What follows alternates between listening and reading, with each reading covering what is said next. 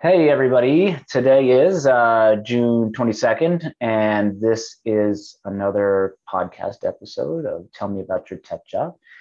And also, iTech 350 Summer 22 SIU Carbondale Information Technology Program. Today, telling us about his tech job is a former student and a cool guy that I've gotten to know a little bit, Jordan Johnson. Hey, on the fence about whether you're a cool guy, Jordan? Is that where we're at? I think I'm aging out of cool, to be honest. I've done aged out of cool, man. It's not pretty. Um, but Jordan was in classes a few years ago. I know that he has a background that predates him going to SIU to study IT, and I wanted to have him because it's really interesting where he's at and what he's doing now, but also to talk about some of the roles that he has had and kind of the progression up the ladder of IT, because that's kind of fair to say that you've increased your responsibilities and your work difficulty and your skill levels throughout the years. Is that right? Yeah, lots of spare study time, lots of projects, lots of feeling like I was stuck in a few roles, but Okay, it all lends itself together to the whole picture. awesome. Um, So let's start out. Why don't you just tell us a little bit about yourself, and then we'll start talking about the career and tech stuff. sure thing. I'm just gonna give you guys kind of like my boilerplate resume highlights. I have 2 degrees. The first one I got was a bachelor's in sociology. Imagine why I went back to school. The second one is the IST degree, a bachelor's from SIU, where I took, I think, every class Tom had.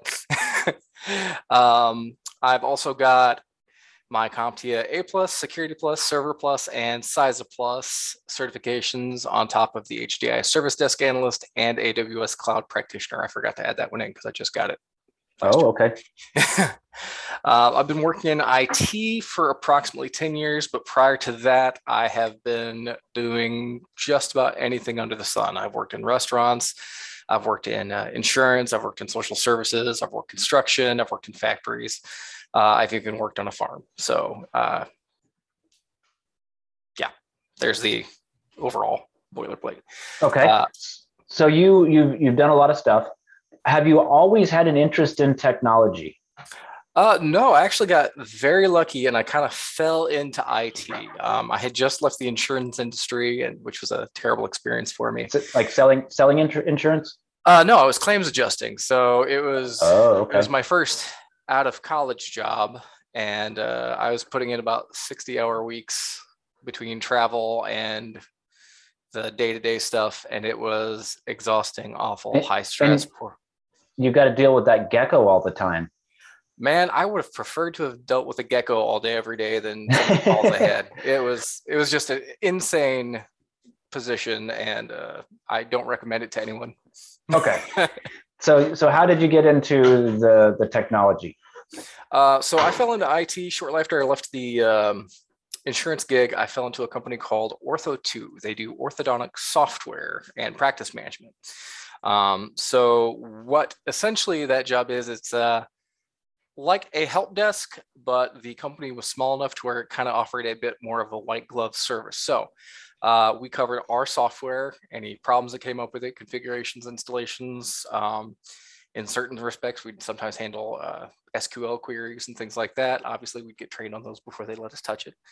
Um, quick note, anytime you're doing SQL stuff, make sure you double check your quotes and apostrophes and everything. I did delete a production database at one point. Ooh, Luckily, they had a backup. So that's one of those mistakes you make once in your career.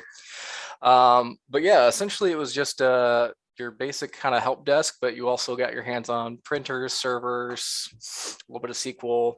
Um, but the call volume was largely, you were expected to take at least 20 calls per day at minimum. And it was one call resolution. Pretty much they didn't want it coming back.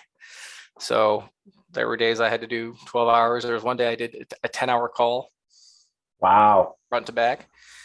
Um, we Now got we got we got was this solid.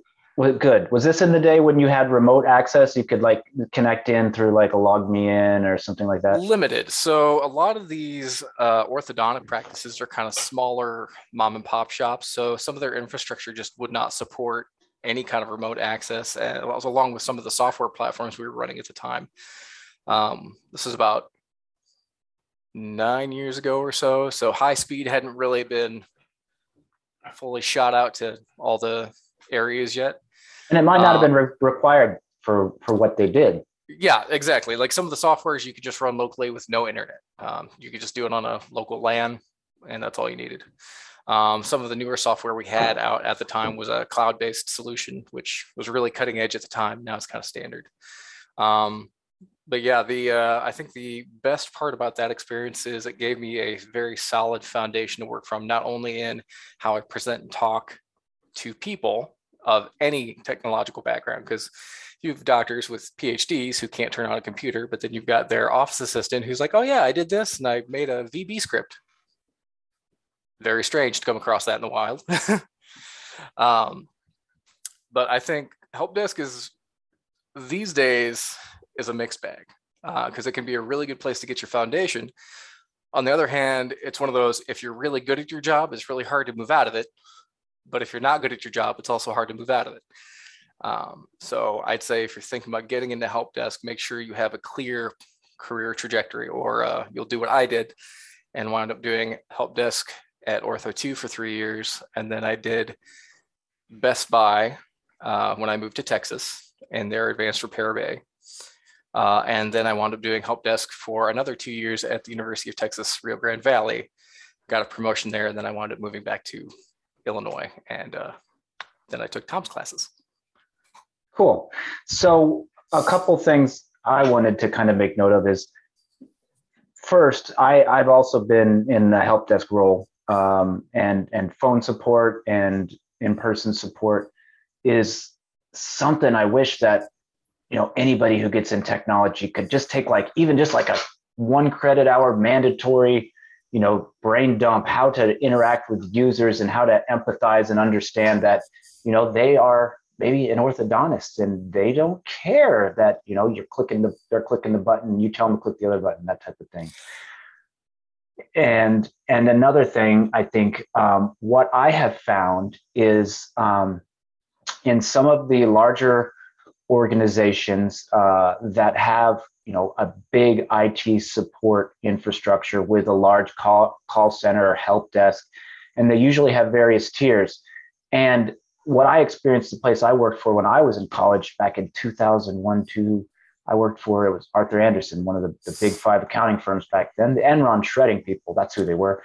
So I worked for them, and they were very intentional about moving the help desk people up and making sure that those who were doing good, that wanted to bump up, didn't stick around and just hang in the call center taking phone calls all day. They got the chance to move up to be an engagement tech, who were the people who were sent throughout the, we were in a 30-story office building. So they went around, and then they had server junior people. And so there was a clear pathway for those of you who want. But then again, I did see a guy who had been in the help desk for like 7 or 8 years. And that's what he wanted to do, because he could sit on his butt and he could answer phone calls and not get up and have to do anything all day long. And it worked for him. So, there's really a value, I think, in getting these experiences, because it helps you when you get to have a job like, that you're doing a lot higher level stuff to understand where people are coming from and a way to interact with them. Yeah, I agree. Like help desk, I think, is a great place to dip your toe into. You just have to be really cautious these days with the way security is going in the enterprise level. You tend to get siloed off from a lot of access. You don't get exposed to a lot of things because your help desk. What do you need to log into a production server for? Your help desk. What do you need this for? What do you need that for? What do you need to know about this? So I'd say if you are going to be going into that role, have a very clear conversation with whomever is hiring you on. Make sure that they know if it's you find it's where you want to stay. Great, fantastic. But otherwise, I'd say make sure you have a very clear understanding with your hiring manager, your boss, or someone that you're like, this is where I want to go, but I'm happy to work my way up through that. Nothing is worse than feeling frustrated or stuck when you're performing a job that's usually fairly high stress, somewhat low pay, and especially once you've mastered it and you have no more skills to acquire or no ability to acquire new skills. Yeah. Another thing I learned from the help desk was this idea of quantitating or quantifying your performance. And you're shaking your head because, like every month we'd get how many tickets somebody, each person in our group opened, how many were they closing, what was the rate, and that was how you measured who was doing the best. And when I left and I went to other jobs, and this is something I try to always tell students when we talk about careers and what you should do. When I went to other jobs, and I learned this even better at the place I worked at before teaching, it's important for you to keep track of your work and find ways to put a value or quantify it with a number, whether that be, like the amount of hours you've saved from downtime by implementing something, or the, number of dollars you've saved by changing the way the backups work, quantifying things, and quantifying in a, not just number of minutes Tom spent on the phone, but what the heck does that mean, right? He's on the phone. Maybe that's a good thing. Maybe it's a bad thing because he sucks at his job. But, the number that relates to the managers above you, what you've done to make the business perform better or the organization perform better. Keeping track of those things yourself so that when you go up for your review, whatever they have, and then you've got, well, guess what? I've also done some calculation. I learned this because one of the guys that I worked with, he implemented a very simple group policy in an Active Directory environment, and all it did was, and this was a while ago, but all it did was push out the antivirus updates that we didn't have a fully centralized AV solution. So it pushed them out regularly when people logged in, and so he calculated up how many minutes a person would have spent going around to each computer times the number of computers and doing those updates, and figured out at a whatever base rate how much he'd saved this company in the first month. And that made a big impact when he went for his review. And he got some kudos and a promotion, I think, just from keeping track of that stuff. So yeah, absolutely. Something to keep in mind, especially when you're working for a company, is don't do anything for free. That means the side work or bonus projects or hobby projects you're taking on, make sure you are accounting for that and how much you're bringing to the company and how much you're adding, but also make sure what you're doing is visible, because I've done a lot of free work in my time, even at SIU, and I worked there briefly, and if they don't know it's happening, they can't reward you. And they'll just assume that it's something you're supposed to be doing. Yep, and pretty much the one of the downsides is the better you are at a job, the more likely you are to get more things thrown on top of you, because you're fast, you're efficient, you do things correctly, they know it'll get done. So be good at your job, but also be able to set some boundaries. My going into 7th grader, the middle child has recently realized that the better he does at doing his chores, and we try not to, but do the dishes, Elliot. Okay, well, he did the dishes, and we didn't get to hear about it for 3 or 5 hours. So let's have him do them next time. Not too fair, but we get what you're saying. Okay, so you worked various roles. Was it mostly call center, or was it call center and in person when you were bouncing around through the various organizations? So early career is mostly call center. Once I moved over to, I want to say, Best Buy and then UTRGV, which is a university down in Texas, it was mostly remote in the call center, though I would occasionally do like in-person visits. Like if it's something I know how to fix, desktop guys were unavailable and it was just a quick trip. The Best Buy action where I was in the repair bay was very useful in getting me more familiar with various technologies, because until I'd done that, I had never actually touched a Mac. Ever. Oh, okay. And talk about humbling is the first day you can't find the power button on an iMac. Because I was sitting there doing this, like, where's the button? Where's the button? Thinking maybe there's a visual thing going on. Yeah, it was very awkward. And then like it's flush on the back. So Interesting fact. In 1999, 2000, I got hired to take over for the Mac guy here at SIU on campus, like the guy that was the primary call in support. And I had Mac experience, but as a 19-year-old kid, I became SIU's Mac guy for a year and a half or something like that. And I didn't even own a Mac. So, but they're so simple, right? They don't need antivirus. All you do is find that power button and things go. sure. I won't bring up other areas on that. Let's move on. So yeah, after I did through help desk, and graduated from SIU, I actually got on with SIU as one of the LAN administrators. That was kind of a hybrid desktop analyst role coupled with a bit of server maintenance, kind of you wear whatever hats come your way. Even if you don't know anything about it, it's your job to kind of learn it. Through there, I got a lot of hands-on project experience in both managing myself and others in projects. Jamf, relating back to Macs, was a big encryption project that SIU was running to try and get all of our Macs compliant with state and federal security regulations. So I had to help that. I was kind of a trainer, coordinator, you name it. I also dealt with several clinical areas that had very specific requirements in regards to what kind of reporting they needed available, what kind of security they had to have, and I had to make sure that that was all lined up. And I would have to file that in through our security team, which at that point I think was Jeff Squibb, who was like one guy. And you're talking things like the clinical center where they bring in people and they do counseling, and autism center and things like that. So HIPAA kind of stuff, healthcare type of stuff. Yep, HIPAA, FERPA, even some PCI DSS stuff, which is payment cards. Yes. And it was a large volume of work, very much a fire hose situation. The time I got hired, it was me and 2 other full-time employees and a student worker. And within my first year, I lost my student worker and one of my full-time employees, and the other one went out on medical leave for 6 months. So went from a 3-person shop down to a me shop. And so my big focus there was automation. But that's huge. It kept me busy. It kept me busy.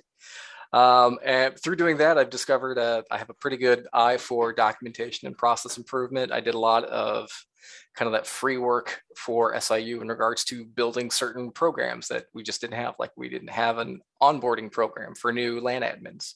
They literally handed you your keys and your passwords and were like, good luck.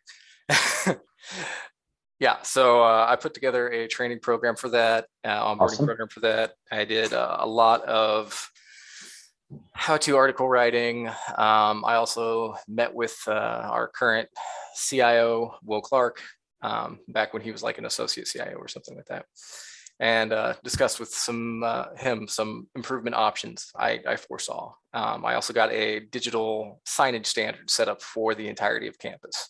Oh, which one was that? Rise Vision. Okay. So that I don't know where it's at now because it pretty much got approved right as I was leaving over to this role.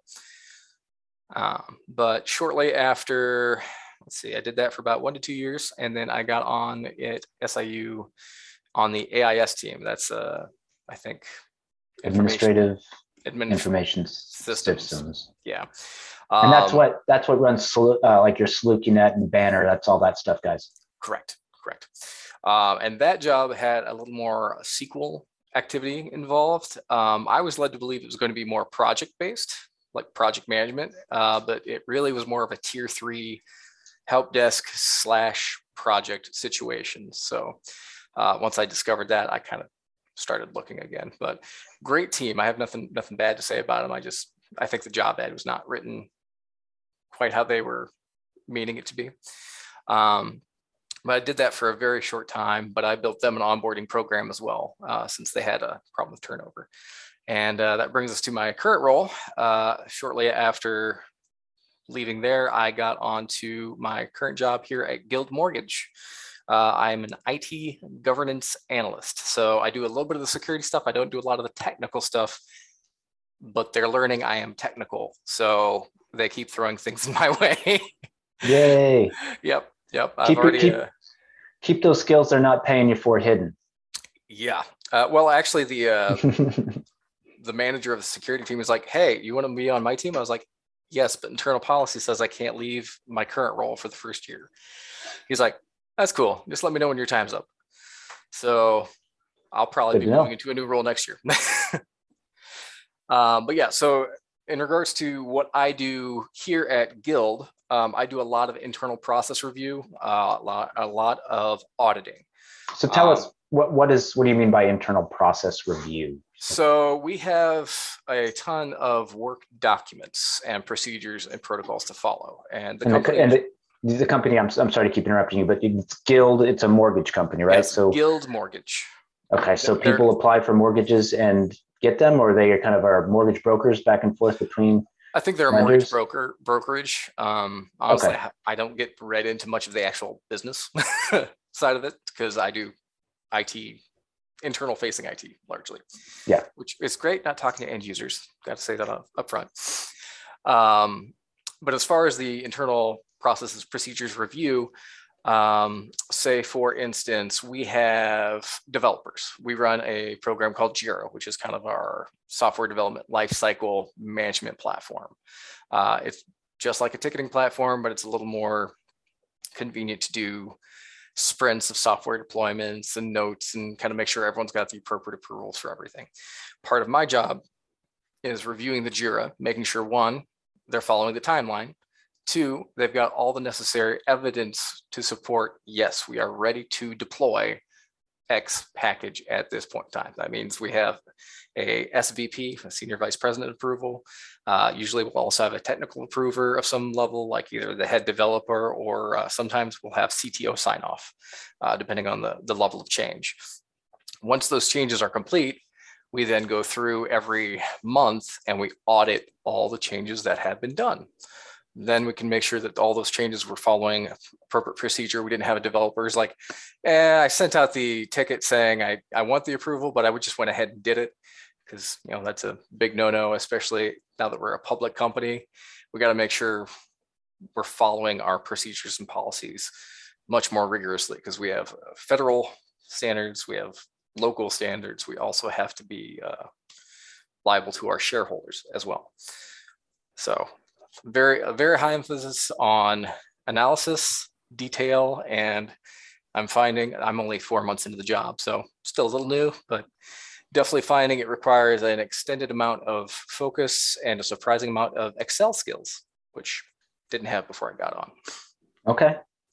So you're primarily dealing with the application development side, and processes and procedures associated with the building of their apps that run the business. The entirety of IT is my purview. So okay. This also incurs like AWS changes. If we have infrastructure side changes that are going through on there, I have to review those changes as well. Also local, say we're making changes to our firewall or infrastructure or security. My job is pretty much making sure everyone's following protocol. Step one. And is it fair to say that your job involves the procedure and policy more so than the technology? Because it could be stuff you don't know exactly what the nuts and bolts are, or do they include that information? Do you have to look over those nuts and bolts? It depends upon the audit and the skill set in particular. If it's something I'm familiar with, like Active Directory, I'm fairly familiar with. I know a bit about Azure. I know a little bit about AWS. I can read SQL code. Those things I usually don't need to farm out or get a consultant or a subject matter expert on hand, but I've got an upcoming audit that I've never even seen the system that I'll be auditing. So I'm going to have a pre-meeting meeting to with one of the subject matter experts to get familiar with the ins and outs of that program and probably have a few consultations thereafter as I'm going through it. And why? Why do you have to do this? I know you mentioned like shareholders, and what's the big picture point? Well, what could happen? if we don't follow our policy and procedure, both internal and federally mandated, if we don't follow federal, we get dinged upon any kind of audit review, like external audit. And that comes with a very hefty financial cost. The other big reason we do such hefty internal vetting and auditing and that kind of stuff is anytime you deviate from an established process, we get more vulnerable, especially when it comes to infrastructure changes. So like if so-and-so wants to make a firewall change and open up port 443, for instance, to the public for insert any inane reason you can think of. If they just go ahead and do that, the rest of the business doesn't know that it's happened.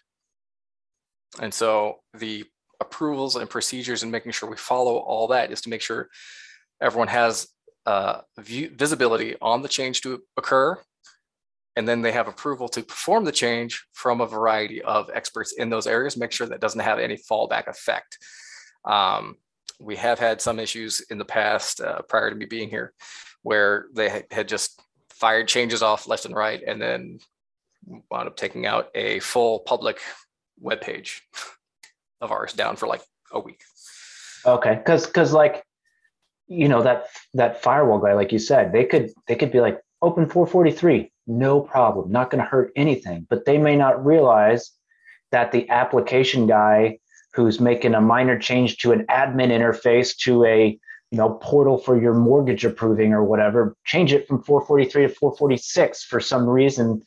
And if he doesn't know that, and that person doesn't know that they're making those changes, then that is what causes those 1 hour or 1 week long outages. Yeah, because then you got to go dig for what caused it and then backtrack it to who did the change, and it's backwards effectively.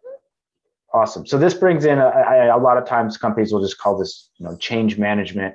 You're doing the oversight and the audit of the change management for software and other types of changes, big and small. Pretty much change management across the board. Also, we're doing some compliance work like with SOX and SSAE and stuff like that. So what is SOX? Sarbanes-Oxley. I'm not on that team, but I am facilitating some of the audits with that team, if that makes sense. So I couldn't tell you what it does, but I can tell you their scope is more along the federal lines. I used to know SOX off the top of my head, but 4 months in, haven't really had to do much with it yet. As I recall, it's a federal reporting, financial reporting thing. Accountability in the financial sector. So Sarbanes-Oxley Act of 2002. And it's one of a variety of different actual legislations, federal legislation, this one again targeting financial, which is in place to help financial companies ensure that they're making kind of I don't want to say minimum effort, because you never want a minimum effort when you're talking about security, but it's at least establishing the do's, the musts and the must nots. And when you don't abide by that, since it's it's a law, then there's fines. And when you're talking about fines, the public company, you're talking about shareholders losing money. You're talking about, loss of reputation, which causes stock prices to go down and that type of stuff. So, SOX is one of a variety of different industry-specific regulations or legislation. And I remember when I used to have to do SOX audits too, but mine were JSOX, which was Japanese SOX. It was the SOX that was for our parent company over in Japan that we had to comply with. And the one thing that people always told me when they were explaining it was like, you have your accounting system, right? The person who writes and puts in the invoice payment cannot be the same person who checks off to send that through, so that you can't ever have somebody paying themselves. You've always got some level of oversight. And those are the types of things, because it's process and procedure at that point. It's not like it's routing, it's workflow within your application. And it's not necessarily, a hardware piece or a component that you put in. It's just the way that you build your applications in some sense. Yeah, it's a dissemination of duties. And even in the audit sector, like I'm not the sole guy who says, yep, this is okay. I complete my audit, and then one of our senior fellows goes through my audit findings and make sure I didn't miss anything because, human. Um, and then he actually publishes that to the RC suite executives. And one of the other audit components that requires a lot of attention and detail is the evidence gathering. So you need completeness, consistency, and accuracy. So for example, I'm doing an access review right now for our VPN users. The very first thing I have to do is gather a full list of our VPN users and what level of privilege they have through the VPN and any other additional bells and whistles that may be tacked on with it.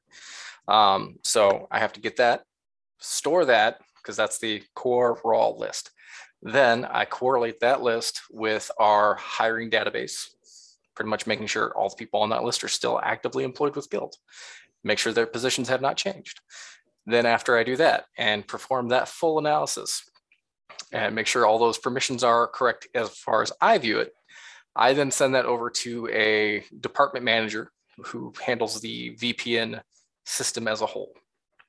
And they review it and make sure that it is complete and accurate. And my analysis is correct. Would they then flag any accounts that need to be removed? I then create tickets to get those accounts removed or disabled. Then we store that as an evidence. Once all that's complete, we verified all the accounts are removed. We then do a fresh sample, and then we have a kind of the completeness saying all the previous accounts have been removed. This is our new raw list of VPN users, and these are their permissions. And so we verified that we had the accounts removed, everything is correct, we're good. And then they sign off on that. That then goes on to the kind of a senior level governance analyst in my area for a final review and packaging. And these things are important, just as a good example, but not just because the law requires you to do types of audits and policies and procedures, but it also can be like, if you're doing all this stuff to help ensure you've got a good, solid information system with good security, and something still happens, that class action lawsuit that comes towards you from your affected customers may not have the bite that it would if you were negligent. If you're doing all these things right, you're putting your company in as best a position, and things happen, and you're trying to protect the company and by extension the shareholders, because it's publicly traded.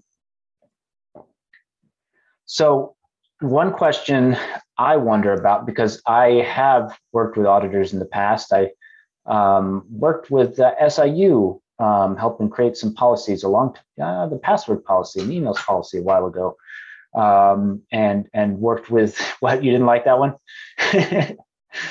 It was a long time ago. It was probably 2010 or 11 that I was helping work on some of those ones.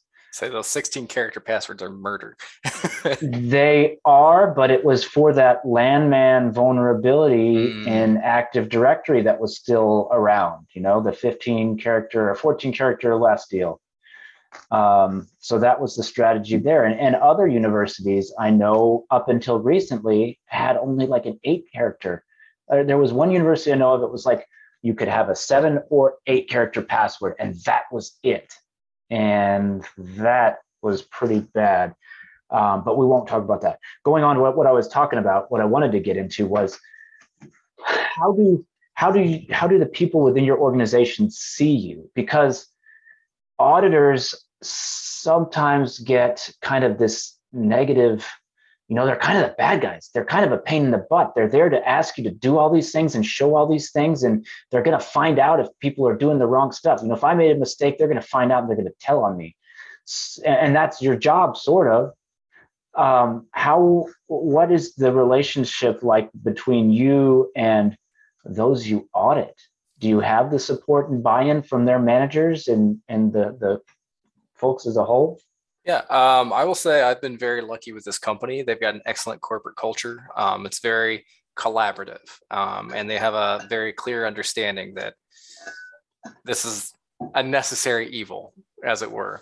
I wouldn't consider you evil, Jordan, but annoyance? I'll take it. Okay. But I think the biggest factor in doing this type of job well in auditing, especially internal auditing, when you kind of work with the people on a day-to-day basis, you've got to have people skills. You've got to have a clear idea of who your audience is, what you need from them, what they need from you, but also how to get to done. You cannot be, even if you're a very pleasant conversationalist verbally, if you write like you're a jerk, people aren't going to respond to you. So you have to have a friendly, professional demeanor that's also approachable. You've heard the idiom flies with honey, like more flies with honey. You don't have to be flowery, but you can't be a jerk. These are people who have their day jobs as well, and you're asking them to do something different from what their normal day-to-day is. So you have to have an understanding that they have time commitments, they have projects, but you also need to have your P's and Q's taken care of. And that's where a good relationship with your C-suite comes in. I've met with all of our C-suite executives. My boss is she's also a member of the C-suite. She just got made a member of the C-suite 6 months ago. But she is fantastically competent and hardworking, and very blessed to be in this position under this person, because she's very, very good at encouraging not only us to improve our skills, but also improving the communication between other departments. So development, for instance, is usually a really hairy one because we have to get pretty nitpicky, and sometimes they have to do things really quick. So it can be a very adversarial relationship at times, but between her and the rest of my team, we do a very good job being like, hey, I know you guys are busy. Here's what we need. Here's what's going on. Or, hey, we found these things. So-and-so is doing these things. Just make mention and we'll have it documented. If it becomes a repeating problem, like something we see commonly, that's when we have to kind of bring the hammer down. But generally, like once they're notified of it, as long as they, are fairly adaptable individuals, it's not too big of an issue. But if you have a very adversarial corporate culture, that could be a completely different story. And I think I, at one role, was in this kind of, there was a time period when organizations didn't understand, as a whole, why information security, doing things like audits and reviews, change management processes were important. And so information security policies, practices, trainings, awareness was all seen as an annoyance and a burden. And now today, because companies are seeing, their competitors or themselves being breached and getting hit by fines and some going out of business, they're understanding, everybody, I think, is getting a better understanding of why we have to do these things. And so those auditors are, maybe they get a little nicer response because of that. What about external auditors? Can you tell us what they do and maybe your role or interaction with them? Yeah, so currently we are working with, or we just finished working with Baker Tilly. We're working with a different vendor now. I'm going to leave them out of it since I'm not sure corporate secrets. Baker Tilly we used in the past.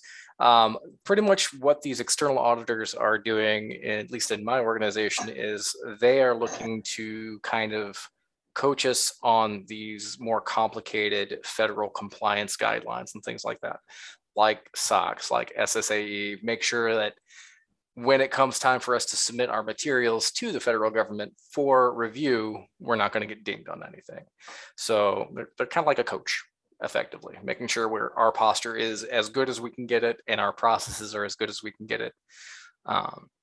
So far as interpersonally, they're fine. They're a little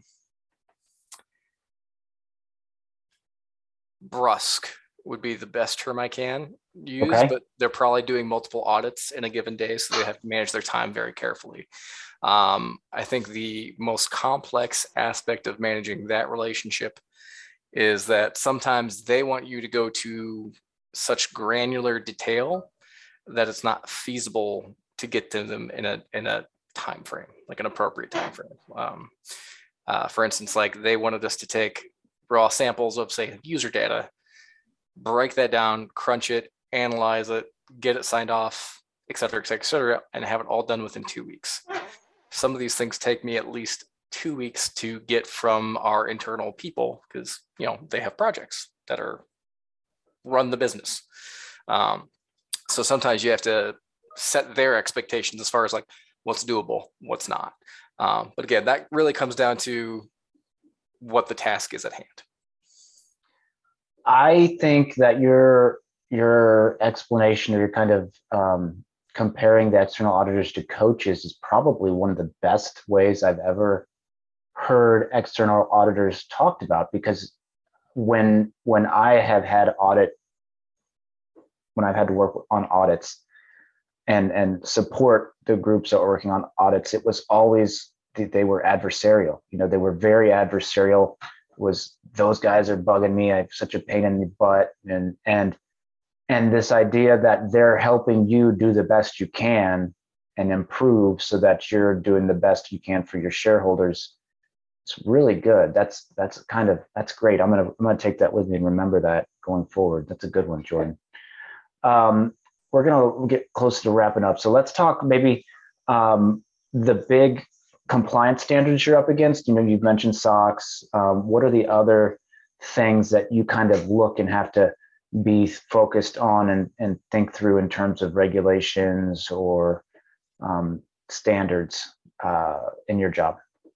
I think the biggest challenge I have currently is I'm still new to the organization. So I'm still learning our footprint as far as like we have AWS stuff going on that I know we have something there, but I don't actually know what it does yet. So understanding how the data moves from application I've never seen to software I've never seen to API I've never seen and finding out all the necessary auditing steps along the way. I think that's probably the most challenging aspect of it. As far as the kind of federal SSA and SOC stuff, I haven't had to do too much hands-on with that yet, but I actually have a meeting this Friday with the SOX team. We have kind of a governance, and then we have SOX and compliance branches in our governance team, where I'm going to be going through our entire Azure stack of offerings. And I've got two subject matter experts that should cover the bulk of it, so I can get a clear idea of kind of what our map is. And then I've got to loop in our project manager, one of our C-suite guys, and probably the manager of the SOX team. And I've got one other guy in there, but I can't remember what his exact title is, but he does everything. So it'll keep me busy. Okay. I have a couple of my standard questions I'll ask in a minute. Is there anything anybody has for questions for Jordan? Anything you want to know? Been pretty interesting today, Jordan. Anything that I didn't ask you that I should have, or that you want to tell students? Yeah, I'd like to go through a couple of quick bits of advice I have, especially for those who are kind of coming around to graduation. First and foremost, forget what you know about job hunting. Get on LinkedIn, work your page, work your connections. I can honestly say the only reason I have this job is because I really started focusing in on LinkedIn. I was firing off applications left and right, getting middling success, but it was taking a lot more time than it was worth, to be honest. And LinkedIn, you build your connections, you find someone who's in an area that you're interested in. Like me, I followed a lot of GRC people. I followed a lot of security people. You start conversations with them. Next thing you know, hey, so-and-so's got a job ad. You put in a comment, say, hey, I'm interested in this. Here's what I can do. And next thing you know, you're hooked up with a recruiter. I got this job in the span of a week when I wasn't even looking for this job. It just happened that quickly. Recruiters can be your friend, but don't give them everything. Don't tell them what salary you're looking for until you have a clear idea what the job details are. A lot of recruiting agencies that are out of the country, a little spurious. So dip your toe in, don't go full hog. As far as learning and progression, I think the best advice I can give all of you guys is find out what you want to specialize in. You can be a jack of all trades, but especially in this industry, if you're a jack of all trades, you're not really going to be progressing that far. You're probably going to get stuck in a help desk role because you can do everything. Help desk does everything. If you're into cloud stuff, the cloud practitioner exam is super easy with a bit of study. And a cloud guru is, you can do like a week-long free trial. I just powered through that, got the cert. Super, super good. On the topic of certs, and I'll wrap up here in like 2 more seconds. Specific is better than general. Like CompTIA generally is okay, especially if you don't really have anything else on your resume. If you do like the A+, N+, and Security+, it's kind of like the holy trinity for CompTIA. After that, I'd say try and get something more specific, like a Microsoft stack cert, like an MTA, MCSE, that kind of stuff, or Cisco if you're into networking and security. You'll just find more jobs with that as opposed to being kind of the journeyman, every man with the CompTIA stuff. That's pretty much all I got, unless anyone's got any questions. Awesome, Jordan. Well, I have my standard questions now that I've got for you. 5 questions, rapid fire. What is your favorite food, restaurant, or cuisine? Favorite food, restaurant, or cuisine? I'll just say pizza, because I'm still a 17-year-old at heart. And okay, so any specific restaurant, favorite pizza you've ever had? What? Tell us. Around here, it's definitely Pagliai's. Oh my gosh. Okay, I'm sorry to hear that. I mean, if you're a Quattros fan, I'm sorry to hear that. Oh, I delivered pizza for them for 6 months or 9 months. So I've got the allegiance. Any podcast, books, movies, TV shows about technology you've seen recently or that you've seen in the past and you want people to know about or that you particularly like? TV shows. Let me look it up real quick. I can't remember the name of it off the top of my head. Halt and Set Fire. Okay. It focuses around kind of like I think it's around the late 80s, early 90s when laptops were first coming around, and they get pretty technical as far as their descriptions, but it's still an interesting show.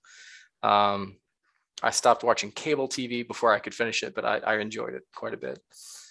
Other media generally, for training stuff, Professor Messer is a great introductory YouTube channel. Good for like your A+, Network Plus, Security Plus. Mm-hmm. And he does a really good job of explaining stuff, and he's got really good materials. Awesome. Is there a specific technology that's kind of on your radar you would like to learn about or play with, either personally or at your job, that you haven't had a chance to yet? I'm currently dipping my toe into the Microsoft Power Platform. So I've done a little bit of Power BI work, a little bit of Power Automate work, and I'm trying to get us to a more automated audit process. Because as it stands right now, like me and the other kind of newer person, we do monthly audits, and it takes us about 3/4 of the month to do all the monthly audits. And then we have like a week to do the rest of our duties, which makes it a bit challenging. And they're management's aware that's a problem. So I've got their buy-in to start researching that. But yeah, I think that's any kind of automation is something hands down you should try and learn. Like if you are a good developer, PowerShell person, or anything like that, leverage those skills because you are going to be invaluable. Definitely. How do you think your role, or maybe better off, how do you think your career will change over the next 5 to 10 years? Well, it's changed pretty drastically in the past couple of months. What I'd like to do is I'd like to stay with this company. I rather enjoy it. I think what will most likely happen is I will transfer over to the security team, because as much as I enjoy kind of the soft skill development and things like that, I miss doing some of the technical work. And it kind of dovetails more with I like to fix broken things as opposed to find the broken things. So that's probably the most likely scenario of how that will progress. That being said, it is a job seekers market right now in IT. Working from home is super common now. And also salaries are booming. That may change with the gas prices and stuff, but it's been pretty good. So we'll see if a really tasty offer crosses my desk. I may hop again. And lastly, if you were to retire today, money was no object, and you could do whatever you wanted, what would you do? I would write a novel. Oh, Yeah, okay. I really enjoy creative writing. Like technology is one of those things where I fell into it. I have facility with it. I enjoy it reasonably enough, but it's not a passion directly. But you don't have to have a passion for the work to get satisfaction from the work. Very awesome point. That's really good, Jordan. Thank you very much. I will